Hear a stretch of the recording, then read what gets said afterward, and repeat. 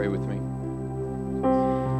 Lord, your love is amazing, and we do honor you. God, you are our King. You are also our friend.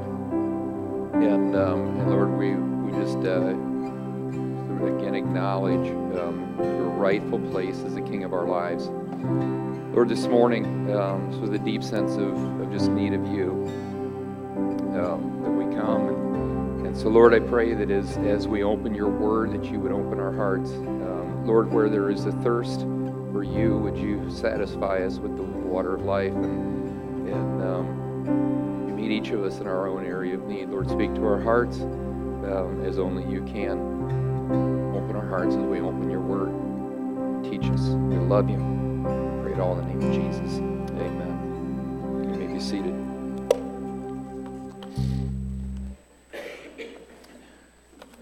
Again, welcome you here this morning.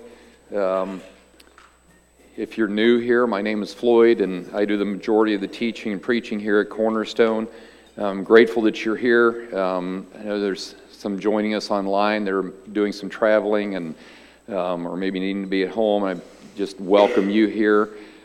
Just very quickly, just acknowledge the fact that things are looking a little more tore up than they were last week. So if you're new here, if you're a regular, this is what we're going to continue seeing for the next several weeks, is sort of this gradual sort of moving things and some other colors showing up. And if you notice, the stone pillars got taken down this week. They are now about, that'd be 32 feet behind me.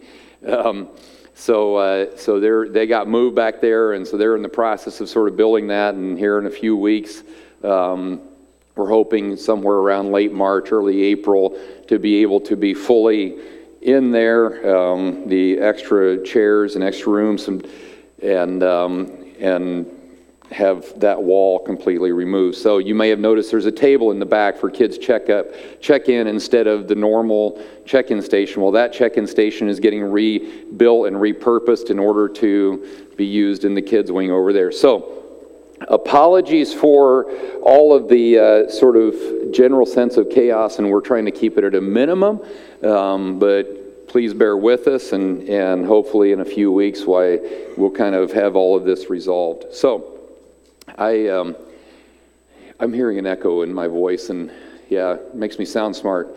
Makes me sound big and important, I guess. So anyway, we have been working our way through through the book of 2 Samuel. We are in 2 Samuel chapter 7 this morning. 2 Samuel chapter 7 is a fascinating part of the story, and you could argue that it's the most important part of the story of 1 and 2 Samuel. Here's why. 2 Samuel chapter 7 is where God establishes his covenant with King David.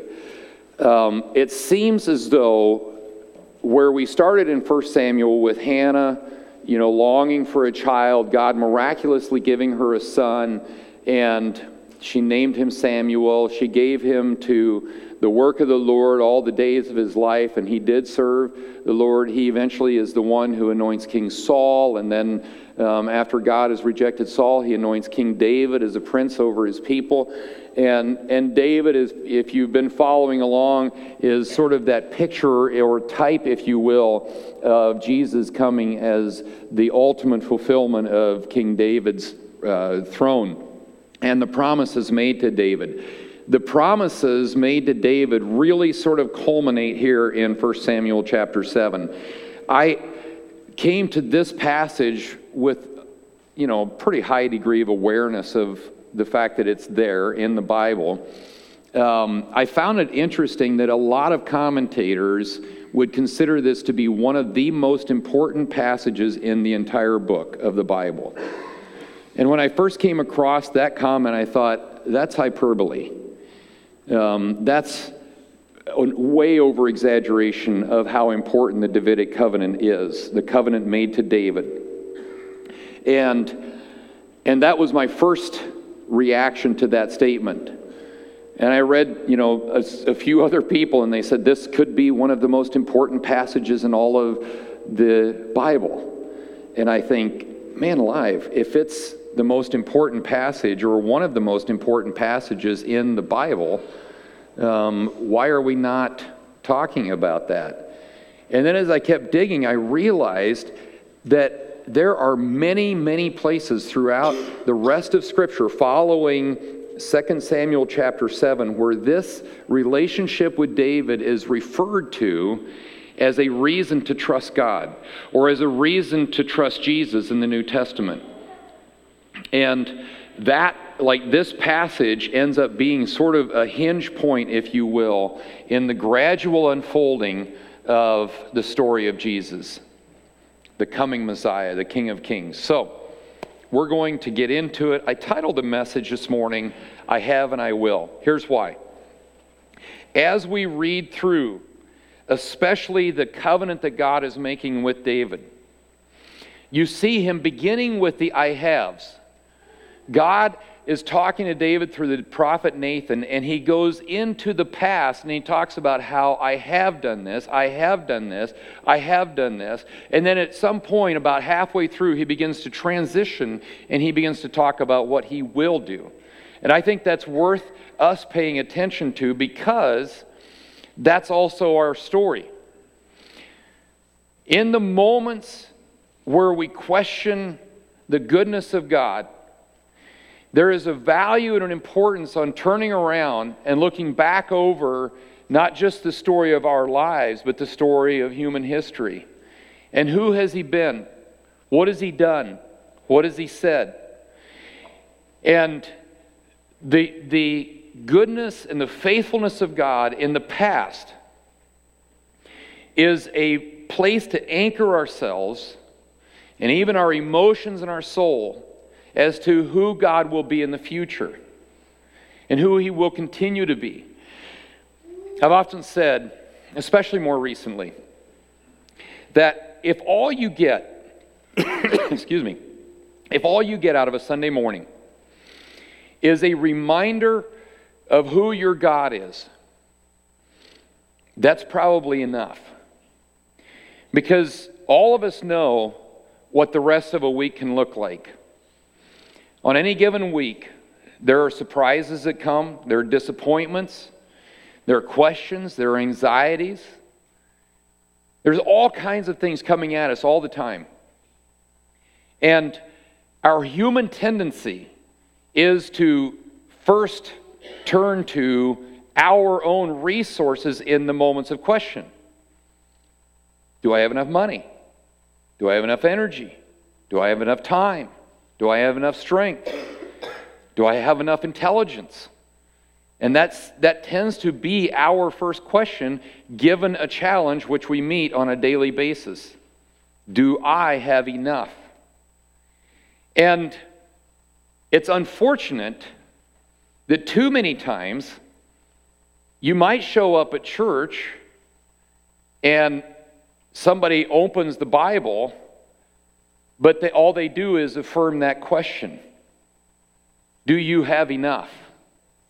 And you leave discouraged because you realize, like I often do, I really don't have enough.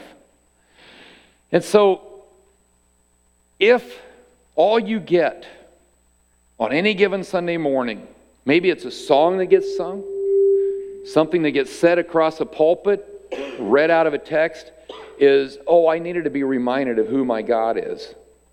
That's enough. And you carry that into the week with you. And you go with that. I'm just going to trust you guys in the back to do whatever you're doing with my voice here. At some point, you can just shut it off and I'll just yell. Now, bear with us. So let's pick it up in verse 1 of 2 Samuel chapter 7. And I want to read some of these verses 1 to 8. 2 Samuel 7. If you've got your Bibles, you're welcome to follow along. It says, Now when the king lived in his house, and the Lord had given him rest from all his surrounding enemies, the king said to Nathan the prophet, See now, I dwell in a house of cedar, but the ark of God dwells in a tent. And Nathan said to the king, Go, do all that is in your heart, for the Lord is with you. But that same night the word of the Lord came to Nathan, Go and tell my servant David, Thus says the Lord, Would you build me a house to dwell in? I have not lived in a house since the day I brought up the people of Israel from Egypt to this day, but I have been moving about in a tent for my dwelling. In all places where I have moved with all the people of Israel, did I speak a word with any of the judges of Israel, whom I commanded to shepherd my people Israel, saying, Why have you not built me a house of cedar? Now therefore, thus you shall say to my servant David, Thus says the Lord of hosts, I took you from the pasture, from following the sheep, that you should be prince over my people Israel.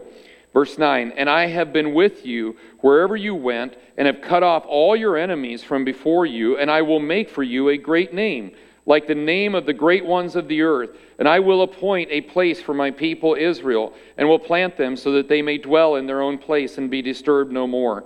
And violent men shall afflict them no more as formerly.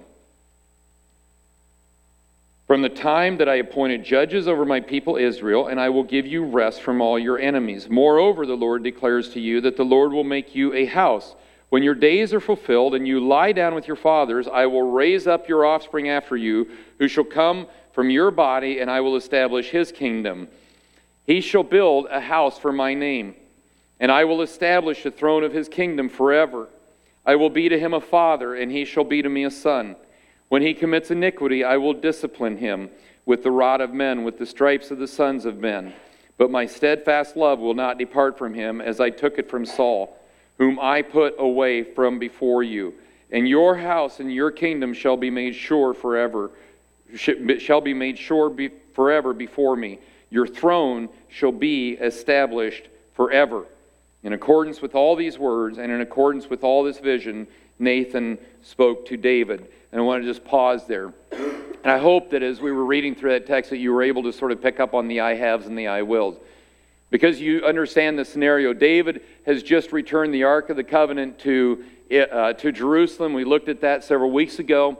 And now David is living in a wonderful palace, in a house, and he suddenly realizes, the Ark of the Covenant is in a tent, and I'm living in a wonderful house. Now, no criticism of David, but I did notice that he didn't say, how about I move to the tent and you move to the house, God? He just says, let's build a house for the Lord. And that seems like the logical thing to do, right? He looks around and he says, something is not really right here, because God is certainly more important to Israel and to all of humanity than David is, and he gets that right. It doesn't seem right that the God of heaven and earth, that the Creator God, would dwell in a tent while humans dwell in houses, he used the term, made of cedar. And David is not completely wrong about that. And so Nathan, who is sort of introduced in this text, and we're going to find Nathan showing up a few times later as we work our way through 2 Samuel, Nathan does what any good prophet would do when somebody says, I'd like to do something wonderful for God. And Nathan says, that sounds like a good idea. You do whatever is in your heart. And he sees a good motive in David. But then God comes to Nathan in the night and says, you need to go tell my servant David, no. In fact, he uses this interesting term. He says, would you build a house for me? And that's recorded both in 2 Samuel and then also in 1 Chronicles, where it also tells this story again. That God is sort of asking this rhetorical question like, are you going to be able to build a house for me? And there's a moment that should sort of make David and the rest of us sort of step back and say, how would you contain God in a house? Well, you wouldn't contain God in a house. And even when you move down the story to where Solomon eventually builds a temple for God, that temple does not contain the presence of God because he's omnipresent. What it does is it contains a representation of God's presence. And that representation of God's presence, the Shekinah glory that was in the Holy of Holies, that we call that the Shekinah glory, the beautiful, powerful glory and presence of God. was also a picture of a New Testament reality that was coming, where the Spirit of God would dwell in the hearts of his people, who, it says in 1 Corinthians, are now the temples of the living God. So, David says, I want to build a temple for God. Seems like his heart's in the right place. Seems like a great idea. God says, would you build a house for me? And then God begins to establish something with David, where he says, I'll build you a house. And I'm not sure that God is necessarily saying, I'll build you a house, or I'll build you into a house, because he seems to be saying both. In other words, he's saying, I will establish for you, David, a dynasty that is going to go beyond the grave. And he returns and he starts looking at who he has been to David in the past. And not just David, but David's people. And he reminds him of what he has done in the past. You know, one of the great values of journaling, which, by the way, is not just a women's activity, guys. You guys ought to have journals too. One of the great values of journaling is that it gives us reminders of places to go back, moments in the past where God has been faithful, where he's answered prayers, where he's shown himself to be strong in our lives. And God is pointing back for David, and he's saying, do you realize who I've been in the past? And then he turns and he says, and here's what I will do. I'm going to raise up an offspring. He's going to build the temple, referring, of course, to Solomon. He doesn't name Solomon, but he describes him. And then he takes it further, and he says, and then I'm going to establish, and he makes it clear to David, you're going to die one day, right? But he says, and I'm going to take your throne, and it will be established forever. And we're going to get into that in a moment. I want to quickly, before we move any further, I want to look at David's response. In verse 18, David, it says, then King David went in and sat before the Lord and said, who am I, O Lord, and what is my house that you have brought me thus far? That's an amazing question, isn't it? David says, who am I, God, that you are this kind to me, that you've been so faithful to me? That's another way of saying, God, I don't deserve your goodness. I don't deserve your grace. I didn't earn it. David's aware of that, and we should be too. I'm going to skip just a few verses for the sake of time, jump down to verse 25 and pick it up there, because this is David's response to God after God has established his covenant with him. And he says, and now, O Lord God, confirm forever the word that you have spoken concerning your servant and concerning his house, and do as you have spoken, and your name will be magnified forever, saying, the Lord of hosts is God over Israel. And the house of your servant David will be established before you. For you, O Lord of hosts, the God of Israel, have made this revelation to your servant, saying, I will build you a house. Therefore, your servant has found courage to pray this prayer to you. See what David is saying? He says, based on your promise, God, he says, I find the courage to turn around and pray these kinds of prayers to you. And he says, now, O Lord God, you are God, and your words are true, and you have promised this good thing to your servant. Now, therefore, may it please you to bless the house of your servant, so that it may continue forever before you. For you, O Lord God, have spoken. With your blessing shall the house of your servant be blessed forever. Look at how many times he refers to him as the Lord God. He's acknowledging that he is the Redeemer and that he is, in fact, God. And David in that moment does not seem to be upset over the fact that he got a no from God. He is incredibly grateful, and he's just full of praise. And he's like, God, I didn't deserve this. I don't deserve your kindness. I don't deserve your goodness. But he's like, Lord, just make it happen. Whatever you promise, go ahead and make it happen. Very quickly, I want to just kind of look at the response to David's plans, and here's why. Because people tend to speculate a lot on why God said no to David. I don't know for sure, but I think a good place to start would be why he says he said no to David.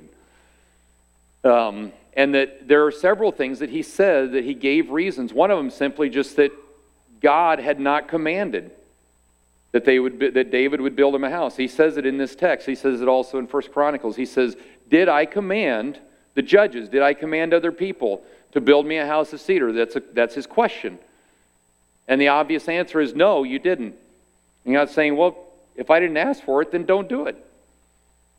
Fair enough.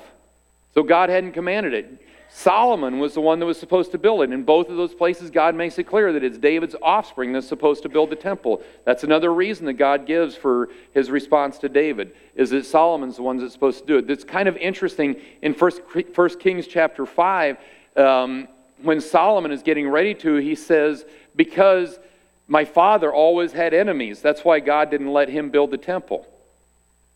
Because there was always enemies in David's life. And Solomon says it's one of the reasons that God didn't let him build the temple. And then lastly, in 1 Chronicles chapter 22, David gives that reason of God having said no to him because David had shed much blood and waged, I think it actually says waged great wars there. So, I have heard speculations along the lines of, well, Solomon might have been a little more of a picture or a type of the post-Pentecost church, the presence of God dwelling in the temple, and maybe even more the work of the Holy Spirit. I don't know. Scripture doesn't say that. It is kind of fascinating, though, in Stephen's sermon in the book of Acts, Stephen goes through the history of the Old Testament, and this is really kind of interesting to me. And he goes through, Abraham and Moses, and he talks about the different patriarchs, and he goes into David, and he talks about David. And Stephen's preaching a pretty long sermon, which I would too if I was about to be executed at the end of it. I mean, if you think I preach long now, threaten to kill me at the end of the sermon, I'll preach a long sermon. Longer than Stephen did. But Stephen sort of wraps up that sermon, and Solomon, it looks like, is like the last person that he names in his sermon, and he talks about Solomon building the temple, and then it's almost like he stops and he looks at these guys and he said, and you've always resisted the Holy Spirit.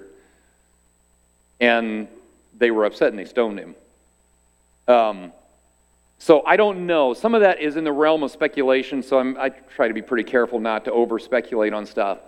But there may be some other things that are a little more insinuated and not spoken directly. These are the ones that are spoken directly. This is directly reasons that God would have given for saying no to David. And David's response, of course, was to worship.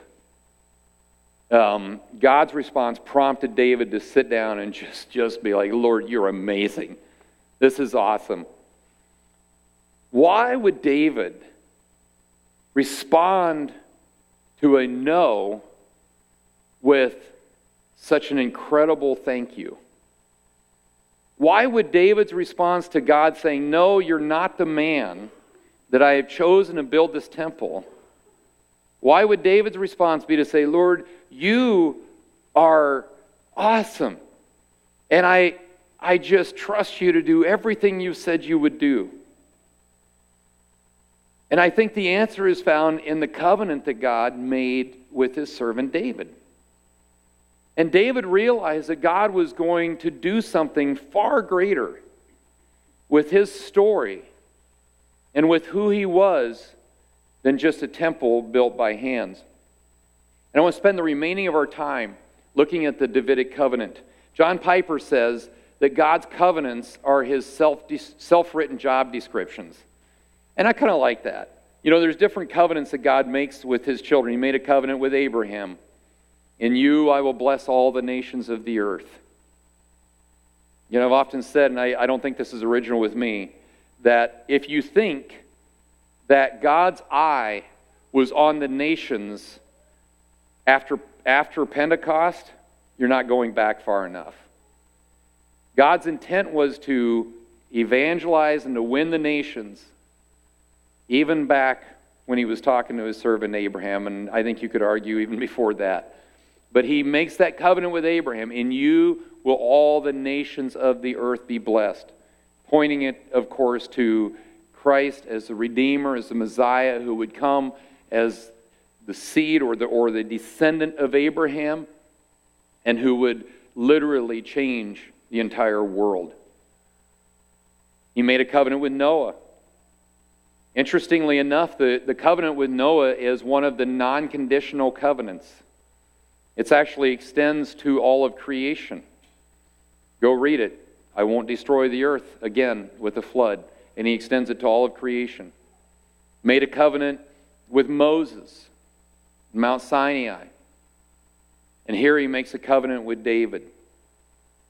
The word covenant, 282 times in the Old Testament. I suspect it matters. 34 times in the New Testament. Half of the New Testament references to a covenant are in the book of Hebrews. The book of Hebrews that's one of the themes of the book of Hebrews, is sort of, again, looking back and saying, how has God covenanted with his people? And we can see what kind of a God he is. And then introducing that we have been invited into a covenant relationship with our God. And we can learn about who he was, how he covenanted with his people, and the types and shadows, this sort of, sometimes sort of grainy pictures, but helpful in understanding how our relationship is with God today and how we enter into a covenant relationship with him. And time is literally not going to allow me to unpack the different covenants. So we're going to have to sort of stay with the Davidic covenant, the one that he gave to David. But if you want to do an interesting study, read and study the covenants of God and how they apply and extend even to us. The covenant that God made with David, first and foremost, he established by his own hand. God is the one who establishes this covenant. This was not Nathan's idea. It wasn't even David's idea. David doesn't start with a prayer, Lord, would you enter into a covenant relationship with me, like you did with Abraham, like you did with Moses. That wasn't actually David's request. God initiated it, and God established it. And in the I haves of God's covenant with David, in other words, in the reflection, God carefully takes the attention and places it on the work of his hand in David's life. And he doesn't establish this covenant and say, David, you have earned it. Now, was David a righteous king? Yes. Had David placed himself in a position through his decisions and choices to be faithful? Yes, he had. And you and I are invited to trust God, place our faith in him, to trust Jesus as our Savior. But the relationship is ultimately established and initiated by God. He's the one who has done the work. I've often said this. There's a moment on Calvary. Jesus hangs on the cross. He's dying for your sins and for mine, to restore fallen mankind back to a holy God. And Jesus does not say it is helped. He doesn't say it's added to. He doesn't even say it's started. He said it's finished. And you could argue that in that moment, Jesus was starting something, couldn't you? Couldn't you argue that, well, but Jesus, in offering yourself as the perfect sacrifice for sin, that for the rest of time, that anyone, whosoever, John 3:16, that whosoever will, this is an invitation that's open to anybody, that whosoever will, if they will come and if they will trust Jesus and if they will confess their sins, that he will faithfully forgive them and cleanse them. 1 John 1:9.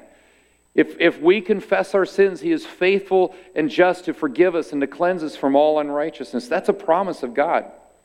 And you could argue that Jesus was starting something in that moment, but that's not what he said. He said, it is finished. He said the work is actually finished, to accomplish and to purchase our salvation. Why? Because you and I are not good enough to add anything to it. We're not good enough to earn it. The covenant relationship with God David was established by God, and our covenant relationship with God is also established by God. It is based on the finished work of Jesus at the cross, not based on you and I's perfect church attendance or our good works or whatever you want to fill in the blank. Secondly, it is evidence of God's faithfulness. This is a fascinating thing to me because as I started looking at this question of, is 2 Samuel 7 really one of the most important passages in Scripture, I found myself going to a number of places throughout the books of the prophets where the prophets would encourage the nation of Israel in a time of captivity with a moment of reflection on the Davidic covenant. And that God had promised David that he would establish his throne forever. And you have to imagine these people, Israel, in Babylon, sitting there wondering, is God done with us? Is it over? Has God abandoned us? Is God so mad at us that he has abandoned us? And the prophets would repeatedly point back to David and his covenant with David and say, pick up your head. There's a king coming. God has promised he will establish a king forever. And this covenant that he makes with David is pointed to not only in the prophets, but even in places throughout Acts and other places in the New Testament as evidence of God's faithfulness to his children. Psalm 29 is a lament psalm. In several places throughout the psalm, in the midst of a lament, the psalmist goes back to this covenant with David as a reminder of God's faithfulness. And it's interesting, I understand why the New Testament writers or why the apostles through the book of Acts, why they would return to it, because they understood Jesus is the fulfillment. I'm going to get to that in a moment. But those prophets, Isaiah and Jeremiah and Amos, those guys, the psalmist, they hadn't seen it yet. They hadn't seen the fulfillment of this. But they knew that when God makes a promise, he always keeps his promise. They knew him to be that kind of a God. That when God says, I will, he will. The timing is in his hands. The way it unfolds is in his hands. But whatever he says he will do, he will do.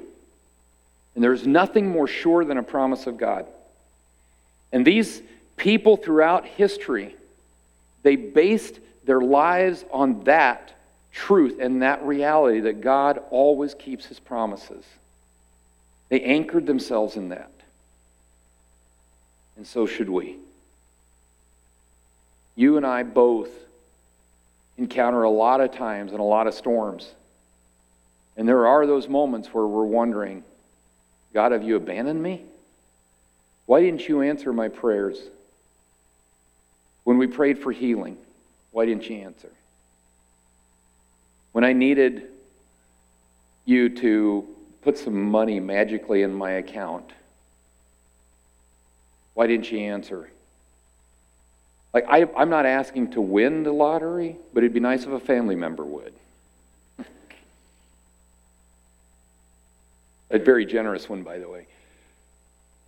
You understand what I'm saying? There are times in our life when the storms come, and in our humanity, we question the faithfulness of God.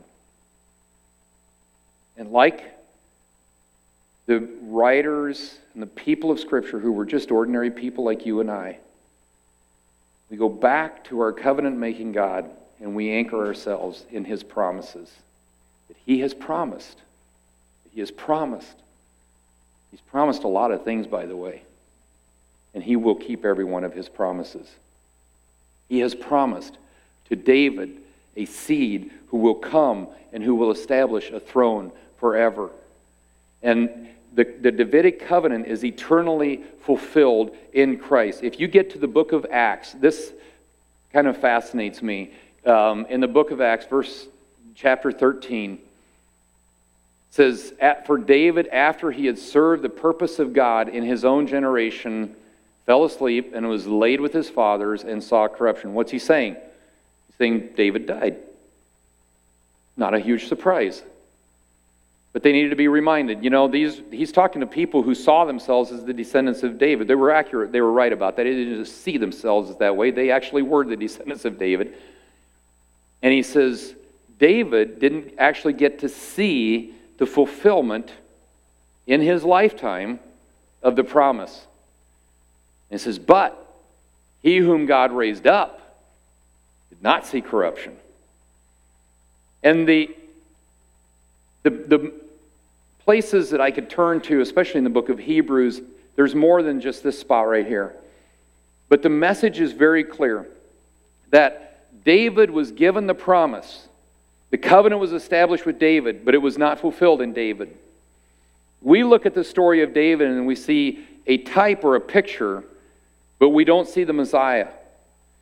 If you were here through some of our studies, especially in toward the later end of 1 Samuel, we're going to see it here and again in a few weeks. David was actually a very human person who made some major mistakes,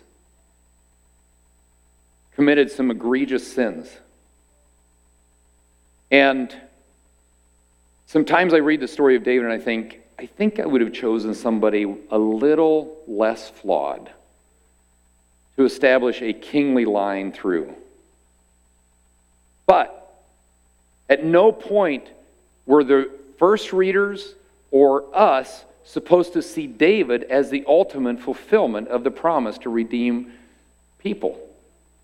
That is fulfilled in Christ. He's the perfect fulfillment. And so, like Aaron Messner says, the story as you read through the Old Testament of the law given by Moses, Abraham, the patriarchs, Moses, the law, and then we go into the period of the judges, and we go into the period of the kings, and then the prophets. He says the law, the judges, the kings, the prophets could not arrest a downward spiral of sin. And you see these spirals of repeated sin. And then you get to Jesus. And we just sang it. Death was arrested and our life began. Jesus alone could arrest the downward spiral of sin and for once and for all defeat sin. Christ is the fulfillment of this covenant to David. There's a passage in Isaiah 55, and we looked at it this morning. A few of us were praying together, and there is this great invitation. It says, "Come, anyone who's thirsty. Come, anyone who doesn't have money." And then there's this invitation to come. And then he says, "I'll establish this on the covenant that I made with David." There's another passage, and I want to quickly go to that in Revelation chapter 22. Great scene. Last chapter of the Bible, by the way. It says, "I, Jesus, have sent my angel to testify to you about these things for the churches. I'm the root and the descendant of David, the bright and morning star." This is Jesus talking. What's he saying? He's saying, he's the fulfillment of this promise that we just read in 2 Samuel 7. And it says, "And then the Spirit and the bride say, 'Come.' And let the one who hears say, 'Come.' And let the one who is thirsty come.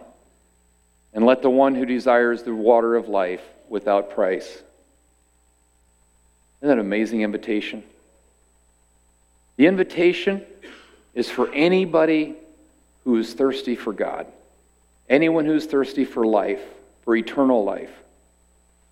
And he says, based on this covenant in 1 Samuel chapter 7 that God established with his servant David, Jesus is saying, I am the fulfillment of this. The descendant of David, the root and the descendant of David. Interesting terminology, by the way, because he's saying, before David, he was, right? He is. He's the root. He's also the descendant. And just a few verses ahead of this, he says, I'm the Alpha and the Omega, the beginning and the end. He's eternally existent.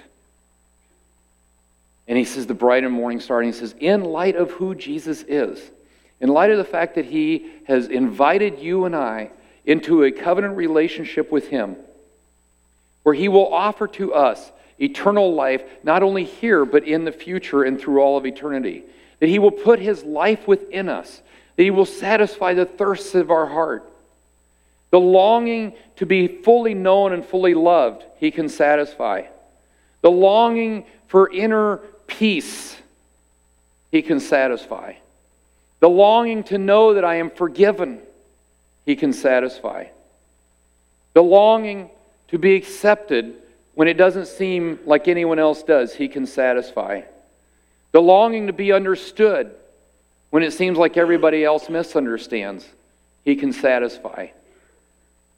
Longing for healing, he can satisfy. Why don't we come? Why don't we come? What are you thirsty for this morning? What are you hungry for? And where are you going to go with that? Where do you take the longings and the thirsts of your life? And we take them all over the place, don't we? Hobbies, relationships, careers, more and more. And he doesn't say go, he says come. And there is Jesus standing at the both ends of human history, eternally existent, high and holy, having purchased for us our salvation. And he invites us to come. And you could say, well, I did one time. I was 7 years old and I realized I was a sinner and prayed with my parents and I received Christ in my heart. I came that day to Jesus. And I think he forgave me. Well, that's fantastic. But this is through the churches that he's giving this. He says it, right? He's talking to the churches. He's talking to people who have already trusted him. And he's saying, would you come?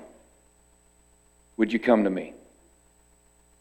Because you and I, by now, should have figured out that in our humanity, we tend to go other places. When we have guilt in our lives, when we're ashamed over something that we know should be different, we tend to hide from God instead of running to him. And he doesn't say, get away. He says, come. Experience a covenant-making God who loves us, who has offered us a relationship with him. Bring your hungers and come. Sermon and sentence, God has invited us into a covenant relationship, and he will keep his promise of eternal life. I promise. He has and he will. He has and he will. He has purchased our salvation and he will grant us eternal life. He has and he will. A few study questions if you want to take it deeper. There's some questions even around Isaiah 55. I'd highly recommend just going to that passage and absorbing that this week. It's wonderful. It's just a great passage. Amber, if you guys want to go ahead and come on up, I want to bring this to a close. But I want to leave you with that call or that invitation to come. Whatever the situations of your life are, where are you hungry and thirsty this morning? Where are you saying, God, this is what I long for? You know, this week I've just been so drawn into the story of what's happening there at Asbury College in Kentucky.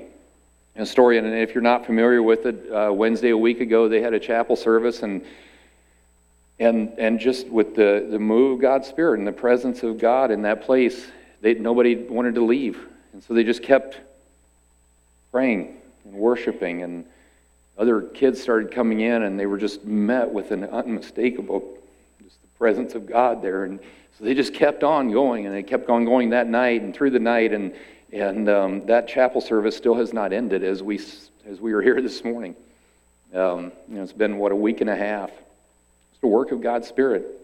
Nothing flashy, no lights or fog machines, no great, powerful preaching, just God meeting his people in a season of revival. And I keep looking at some of these clips on social media this week and stuff, and part of me wants to get in a car and go down there, and experience it. I bet some of you do too. And there's people literally flying from around the world just to go and to be there, and I understand that. I don't criticize that at all. But I think deeper than that has been this sense of, Lord, would you do it here? Would you bring that to Kelowna? Would you bring it to me personally?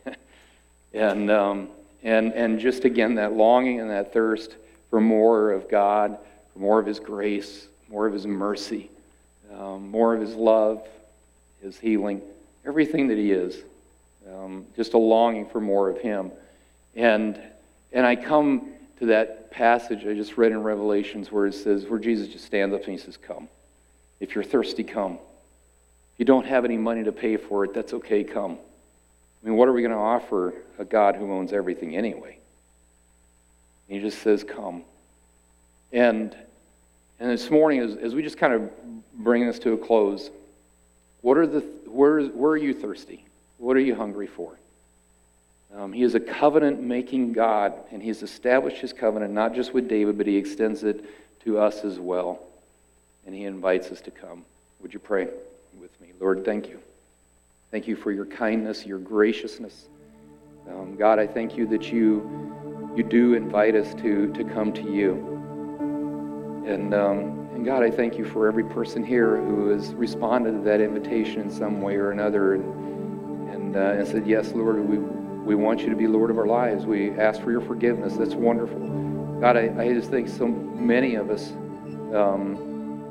see it as an event instead of a identity or a daily practice. Lord, change that in our hearts. God, give us the kind of faith that lives in sort of that posture of responding to your invitation. Just come to you. That daily we would come to you in prayer and in your word. Sometimes in our great moments of need, instead of turning to other things, that we would come to you. God, forgive us where we've sort of gotten enamored with the other things around us. We put our eyes on problems or on human solutions instead of just trusting you. Lord, right now in this moment, there are people here, Lord, who are just thirsty for a touch from you. Lord, you meet them as only you can. There are some here who are just dry. It's been a long time. They felt your spirit moving in their hearts, and Lord, would you again stir? Let them know that you care about them, Lord. Some here who are asking for healing for themselves or for a loved one, and Lord, we trust you as a great healer. Whatever our area of need is, we do come with our need, trust you with it. Love you, Lord. Thank you. Thank you.